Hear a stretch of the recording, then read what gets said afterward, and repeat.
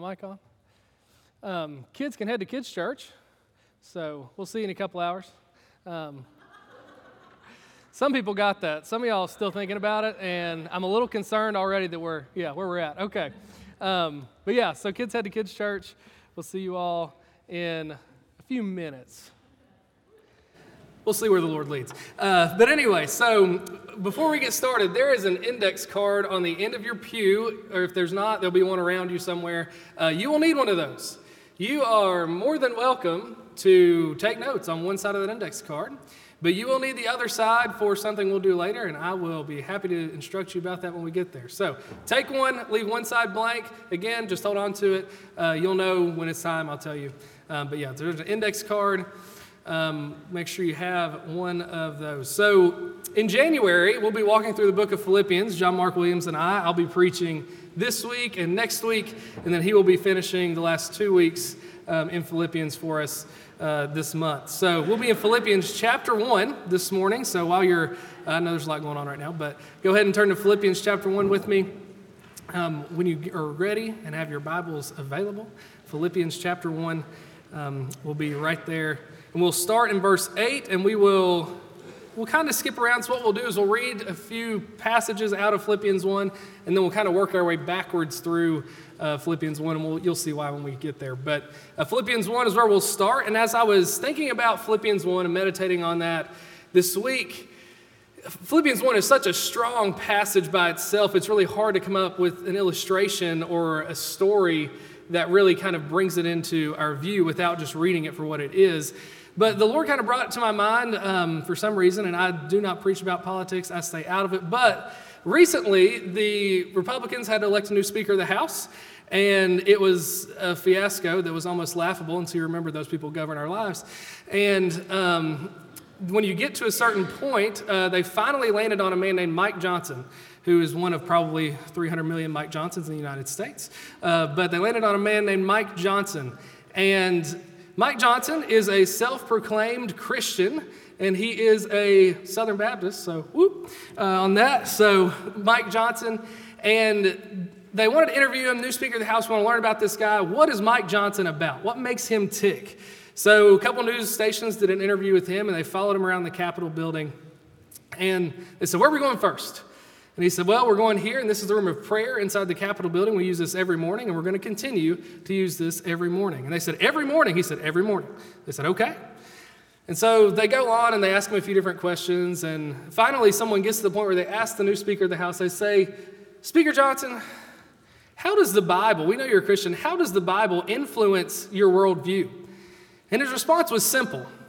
It wasn't, well, my family and the way I conduct myself in this. His response was, the Bible is my worldview. And you see, there's a very stark difference between something being something else and something influencing something else. And that's exactly what Paul addresses in his letter to the Philippians in chapter 1. And like I said, we'll start in verse 8. So if you want to turn your eyes there, we'll go ahead and start in verse 8. And it says, for God is my witness, how I yearn for you all with the affection of Christ Jesus. And it is my prayer that your love may abound more and more with knowledge and all discernment, so that you may approve what is excellent and so be pure and blameless for the day of Christ, filled with the fruit of righteousness that comes through Jesus Christ to the glory and praise of God. Verse 12, I want you to know, brothers and sisters, that what has happened to me has really served to advance the gospel, so that it has become known throughout the whole imperial guard, and to the rest of my imprisonment is for Christ. And most of the brothers, having become confident in the Lord by my imprisonment, are much more bold to speak the word without fear. For some indeed preach Christ from envy and rivalry, but others from goodwill. The latter do it out of love, knowing that I am put here for the defense of the gospel. The former proclaimed Christ out of selfish ambition, not sincerely, but thinking to afflict me in my imprisonment. What then? Only that in every way, whether in pretense or in truth, Christ is proclaimed, and in that I rejoice. Yes, and I will rejoice, for I know that through your prayers and the help of the Spirit of Jesus Christ, this will turn out for my deliverance. As it is my eager expectation and hope that I will not be ashamed, but that with full courage, now as always, Christ will be honored in my body, whether by life or by death. Verse 21. For me, to live is Christ, and to die is gain. We'll skip down to verse 27. Only let your manner of life be worthy of the gospel of Christ, so whether I come and see you or am absent, I may hear of you that you are standing firm in one spirit with one mind, striving side by side for the faith of the gospel, and not frightened in anything by your opponents. This is a clear sign to them of their destruction, but of your salvation, and that from God. For it has been granted to you that for the sake of Christ you should not only believe in him, but also suffer for his sake.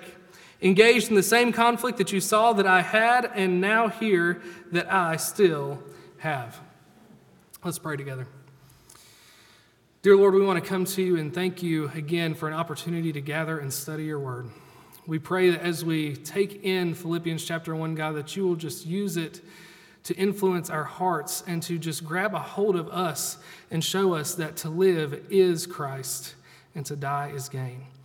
We pray that above all in everything that we do, God, we will honor you and seek to honor you with everything in our lives. And we pray all this in Jesus' name. Amen. So Philippians is a letter written by Paul, who is formerly Saul. If you read the book of Acts, you'll see Saul's conversion story on the Damascus Road. The sky rips open.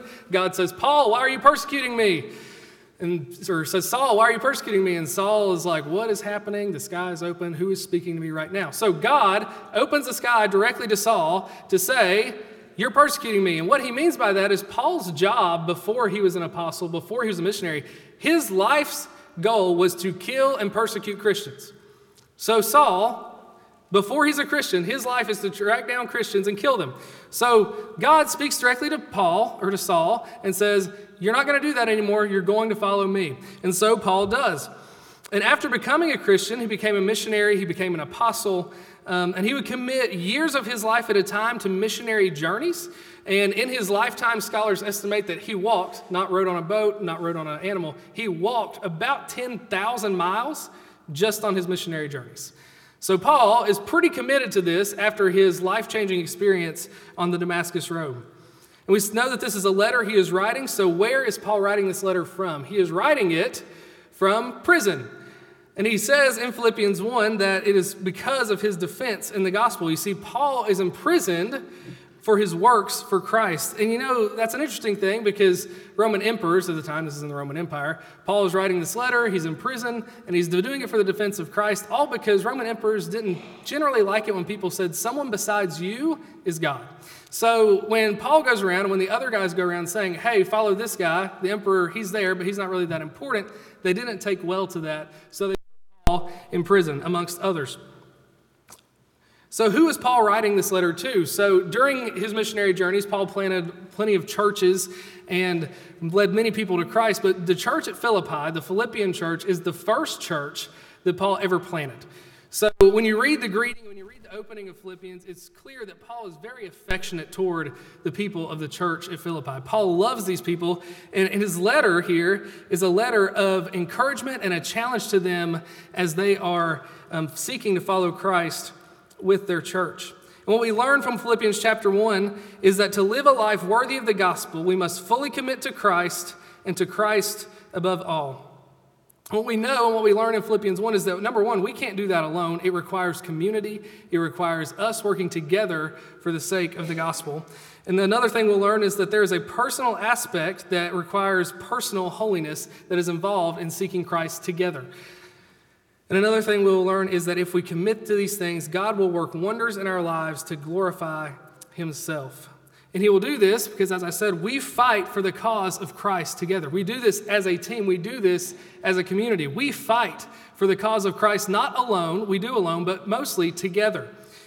And Paul makes this clear at the end of this passage in verse 27. He says, only let your manner of life be worthy of the gospel of Christ, so that whether I come and see you or am absent, I may hear of you that you are standing firm in one spirit, with one mind, striving side by side for the faith of the gospel, and not frightened in anything by your opponents. This is a clear sign to them of their destruction, but of your salvation, and that from God. For it has been granted to you that for the sake of Christ you should not only believe in him, but also suffer for his sake, engaged in the same conflict that you saw I had and now hear that I still have. Paul opens this with, our lives should be worthy of the gospel. Our lives should be worthy of the gospel. You see, in our current world, we look for worth in a lot of places. We look for lives that are worth living, we say. We look for worth in our kids' future. We look for worth in money. We look for worth in all kinds of places that aren't the gospel. But Paul is clear that our worth should be in the gospel, that our lives should be worthy of the gospel. He says that you are standing firm in one spirit, with one mind, striving side by side for the faith of the gospel. And what we learn is if you study Paul's letters and if you study the New Testament in general, a large theme you'll see is church unity. Paul knows through not only Philippians, but everything he writes, that in order to make a true impact for the kingdom of God, we cannot do it alone. The church has to be not only unified relationally, but we have to be unified together to truly be on the same mission for the gospel. Church unity is vital to the moving forward of God's kingdom here on earth. And only when we work together can we truly effect change for God's kingdom. You see, we are united around one thing, and that is the gospel. We're not united around tradition. We're not united around politics. We're not united around sports teams. We're not united around our interests. We are united around one thing, and that is the gospel of Jesus Christ. But Paul knows, and we know, that comes with opposition. Verse 28 says, not frightened in anything by your opponents. This is a clear sign to them of their destruction, but of your salvation, and that from God. And Paul explains why there's opposition. And we know that there's opposition for a few different reasons, but the primary one being is that the world and Satan know that the gospel is bad for their business. The world and Satan know that the gospel is bad for their business. C.S. Lewis wrote a book, Joel Keenan and I actually talked about this book a few weeks ago, called The Screwtape Letters. And if you don't know or have never heard of the Screwtape Letters, the premise of the book is this. It is an older demon writing to a younger demon, explaining to him how he can influence the people he is treating, his patient, away from God's kingdom and away from the gospel. The older uncle, his name is Screwtape. The younger nephew, his name is Wormwood. And one of the quotes, as you read through the letters from this one demon to another, one of the quotes that really sticks out, it says that a moderated religion is as good for us as no religion at all, and more amusing. Sincerely, your affectionate uncle, Screwtape. I'll read that again. A moderated religion is as good for us as no religion at all, and more amusing. Moderated religion is good for Satan. And you see, it's not because of what we believe, it's because of how seriously we believe it. Because if the gospel is three things, it is first and foremost true, but it is secondly confrontational, and third, it is exclusive. The gospel is confrontational because when we believe that the only way to experience God's fullness is through putting ourselves behind him on our priority list, that doesn't go over well with the world. It does not go over well with Satan. It does not go over well with culture. The gospel in and of itself is confrontational. Christian, know this. The world will hate you because of what you believe. It's not that they might hate you. It's not that they might not like you. If you believe the gospel of Jesus Christ, the world will hate you. And we know this because in John chapter 15, Jesus says, if the world hates you, know this, that it hated me before it hated you. If you were of the world would love you as its own. But because you are not of the world, but I chose you out of the world, therefore the world hates you. But we are not of the world. We are not of the world because the gospel is also exclusive. The gospel is exclusive. Jesus says, I am the way, the truth, and the life. Jesus did not say, I am a way, a truth, and a life. He said, I am the way, the truth, and the life. No one comes to the Father except through me. And Satan knows that. James 2 says that you believe that God is one. You do well, but even the demons believe, and they shudder. Knowing God is real is not enough. Believing in the exclusivity of the gospel is necessary. And that comes with opposition. Paul says their destruction is our salvation. And what that says is there are two paths. There's the path of destruction and there's the path of salvation. So how do we gain salvation and how do we gain destruction?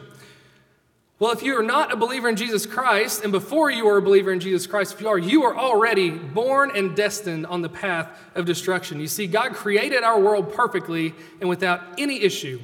But through our first parents, Adam and Eve, sin entered the world, and because of that, we are destined and bound for destruction, the destruction that Paul is talking about.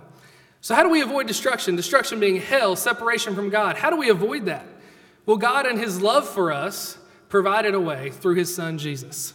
And only through Jesus, which is the gospel we're talking about, only through putting your faith in Jesus can we truly avoid that path of destruction and move ourselves to the path of salvation. So how do we do that?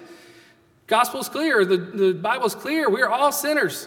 We've all fallen short of the glory of God, and what we earn from our sin is death, period. And that is not only physical death, but that is spiritual death in hell. But Paul also tells us in Romans, and the Lord tells us through Paul, that if you confess with your mouth that Jesus is Lord and believe in your heart that God has raised him from the dead, you will be saved. The gospel is confrontational. The gospel is exclusive. And the only way to avoid the destruction Paul is talking about is to put your faith in Jesus. And that won't always be easy. Verse 29 says, "For it has been granted to you that for the sake of Christ, you should not only believe in him, but also suffer for his sake, engaged in the same conflict that you saw that I had, and now that I still have." Belief in Christ requires sacrifice, and it requires suffering. No one knew this better than the author of the letter to the Philippians. Paul was persecuted and had murder attempted against him many times in his time as an apostle and his time serving Christ. And now he's writing this letter from prison. And this is an interesting concept here that we read this letter from prison, and Paul's encouragement is, do what I did. All right, so imagine you get a letter from a friend or relative or someone you know that's in prison. I think the last thing you're going to expect it to say when you open is, all right, so you see where I am, you see what happened, do that. I mean, come on, right? So why is it important, and why is Paul even bothering to say, do what I did, right? He's in prison. Why would he do what he did? He's writing this to say that because Paul really believed that life is Christ and that nothing else mattered. Because Paul truly believes that life is Christ and nothing else matters. In verse 20, he says, "As it is my eager expectation and hope that I will not be at all ashamed, but that will full courage now as always, Christ will be honored in my body, whether by life or by death. For me, to live is Christ, and to die is gain." So if you've grown up in church, you've probably heard that verse a time or two or three or a million. And it's awfully churchy. It's a little Christianese, so I'm gonna break it down for us here. So to live is Christ, and to die is gain. To understand to live is Christ, it's easier if we start with the latter part of that sentence, to die is gain. And to die is gain is that our problem right now in our culture and in society is that for us to live is salvation and heaven is simply our get out of hell free card.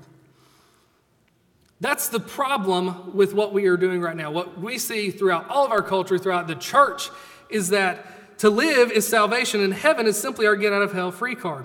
And I want everyone to look at me right now. Teenagers, look at me right now. I'm not moving on until I see every set of teenage eyes looking at me.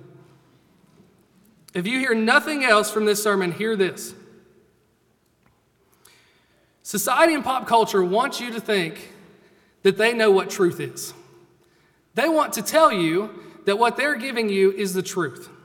Here's the reality. What they consider truth is a moving target. If you don't believe me, ask anyone in this room older than you. I remember 10 years ago, people in this room remember 50 years ago, that what was considered truth is different than what is considered truth now. Truth is a moving target to society and culture. And what you're told by society is at best manipulative and at worst downright evil. Society wants nothing more than to take from you. They want to sacrifice you on the altar of things that you give them, whether that is your money, whether that is your time, whether that is your bodies, whatever it is, society and culture is willing to sacrifice you on the altar of what they can take from you. Pop culture does not care about you. They only want what you give them. They'll tell you to live is everything and to die is the end. So live it up now while you can. That is the opposite of who God is, and that is the opposite of what God says. Culture says, you give me everything and I'll take it. God says, your offering isn't worth anything, but I will give you everything. That is the gospel. That is what is true and good, not what they're telling you. But the problem is that what we fail to understand as Christians is that while Christianity is a call to come and live, it is first and foremost a call to come and die. Romans 6, verse 6 says, we know that our old self was crucified with him in order that the body of sin might be brought to nothing, so that we would no longer be enslaved to sin. For one who has died has been set free from sin. And that verse really puts to live is Christ in perspective. To live as Christ is in perspective when you read Romans 6, that our old self was crucified with him in order that the body of sin might be brought to nothing. Only when we are willing to count everything as loss can we begin to count anything as gain. And the only thing that is gain is experiencing the fullness of life that comes in Christ. Because living for Christ illuminates God's plan for us. Living for Christ illuminates God's plan for us. Verse 12 says, I want you to know, brothers and sisters, that what has happened to me has really served to advance the gospel, so that it has become known throughout the whole imperial guard and to the rest that my imprisonment is for Christ. And most of the brothers, having become confident in the Lord by my imprisonment, are much more bold to speak the word without fear. Some indeed preach Christ from envy and rivalry, but others from goodwill. The latter do it out of love, knowing that I am put here for the defense of the gospel. The former proclaim Christ out of selfish ambition, not sincerely, but thinking to afflict me in my imprisonment. What then? Only that in every way, whether in pretense or in truth, Christ is proclaimed, and in that I rejoice. When you read Philippians chapter 1, what you'll notice and what you'll begin to see is that Paul is really having a hard time to seeing how his life holds an advantage in his current situation. You see, Paul is an apostle. He's a missionary. His life's ambition is to preach the gospel. And the only thing he can do right now is sit and write it on a piece of paper with no face contact with anyone because he's in prison. But you see, it's only when we see the dark, like Paul's saying here, only when you've been in the dark can you begin to see the light. In a personal experience that I have with this, I'll tell you, so my wife and I moved here from Bardstown. We're not from there, but we moved here. That was where we lived right before we moved here. And when I pulled out of my driveway with the U-Haul headed to Scottsville, Kentucky, I looked in the rearview mirror at my house and said, good riddance. Now, that house was arguably a lot nicer than the house I live in now. It had 2 bathrooms.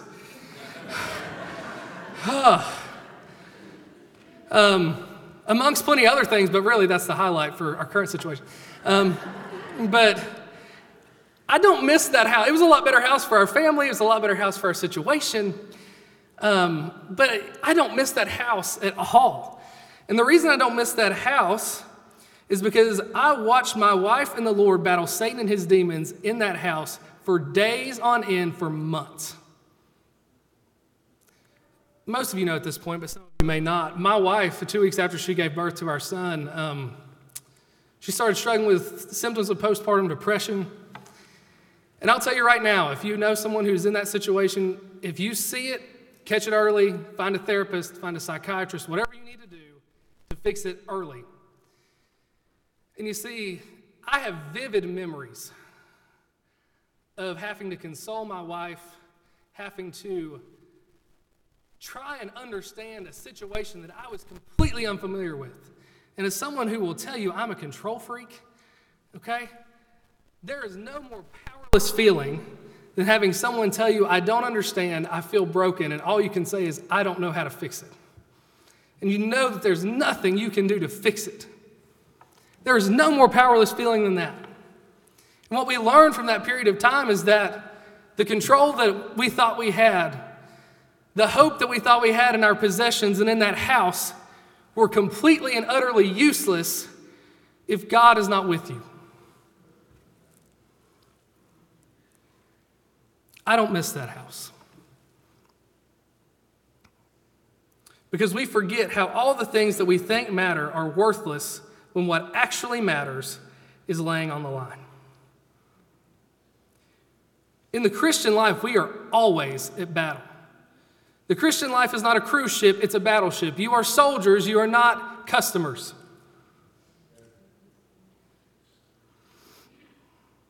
In the good times and in the struggle, we choose Christ or we choose destruction. There is no other path. You see, Paul sees that even in his struggle, God is using him for his glory. He sees that even though he's in prison, Christ is being proclaimed throughout the empire. His imprisonment and his time in the dark has served towards the spread of the gospel because his life is Christ. And because his life is Christ, he rejoices. In prison, and after being nearly beaten to death and trying to be murdered many times, he rejoices. Life is Christ. When Mike Johnson told the media the Bible is my worldview, they lost their marbles. I mean, it was ugly. They could not seem to comprehend or understand why anyone would say such a thing. In a society that's taught us that we are what we are and everything else is simply an influence, it was impossible for anyone to believe that we could be something other than just what we see or what we think. To live is Christ. Our lives shouldn't be influenced by Christ and the gospel. Our lives should be Christ and the gospel. So you have that index card, and I told you we'd come back to it. On that index card, on the empty side, if you have one, I want you to write, in 2024, I finally put God before blank. You can fill that in right now. In 2024, I finally put God before you fill in the blank. You see, often we think and we say that our lives are Christ, and we say that we believe the gospel, but in all reality, it's influenced by the gospel, which is, not that bad, right? But ultimately, God is not the top of our priority list. Something is sitting on the throne of our heart, and it's not God. So in 2024, I want us as a church, individually and together, to commit to this. In 2024, I finally put God before you fill in the blank. Now, in a moment, I'm going to pray. Men, you're the spiritual leaders of your household, so if you are able, I want you to bring your family to the altar and pray over these cards. I want you to pray that in 2024 and for the rest of your life, that your life will be Christ. To live is Christ. So when I begin praying, I want you, if you're able, if you're not able, stay. It's okay. Your prayers still count back there, I promise. But I want you to come forward, and I want us to pray as a church together over this, that in 2024, our church and we as individuals will finally put God before everything else. So that's what we're going to do. If you have never heard about the gospel, if you've never heard the story of Jesus and you heard it today and you want to learn more, or you say, I need to commit my life to Jesus, I would love to talk to you about that. There's nothing more I'd love to talk to you about. So while we're praying, feel free to come see me. If you can't find me, find John Mark. Ken will be leading music. If you can't find us, find him. He'll interrupt it. It's fine. They'll keep playing. Whatever you need to do. But if you have not met Jesus and would like to learn more or put your faith in Jesus, come see one of us. So when I start praying, men, lead your families forward. We'll pray, and that's how we'll end service today. So in 2024, let us finally put God before everything else. Let's pray together. Dear Lord, we thank you for the opportunity to gather again and just hear your word and understand that there is nothing in our lives that is more important than Christ. We thank you so much for what you've done for us and who you are and the sacrifice you made to atone for the sins that we commit every single day, God. We pray that out of an overflow of love and appreciation, God, that you will lead us to follow you above all else in 2024. We pray all these things in your Son, Jesus' name. Amen.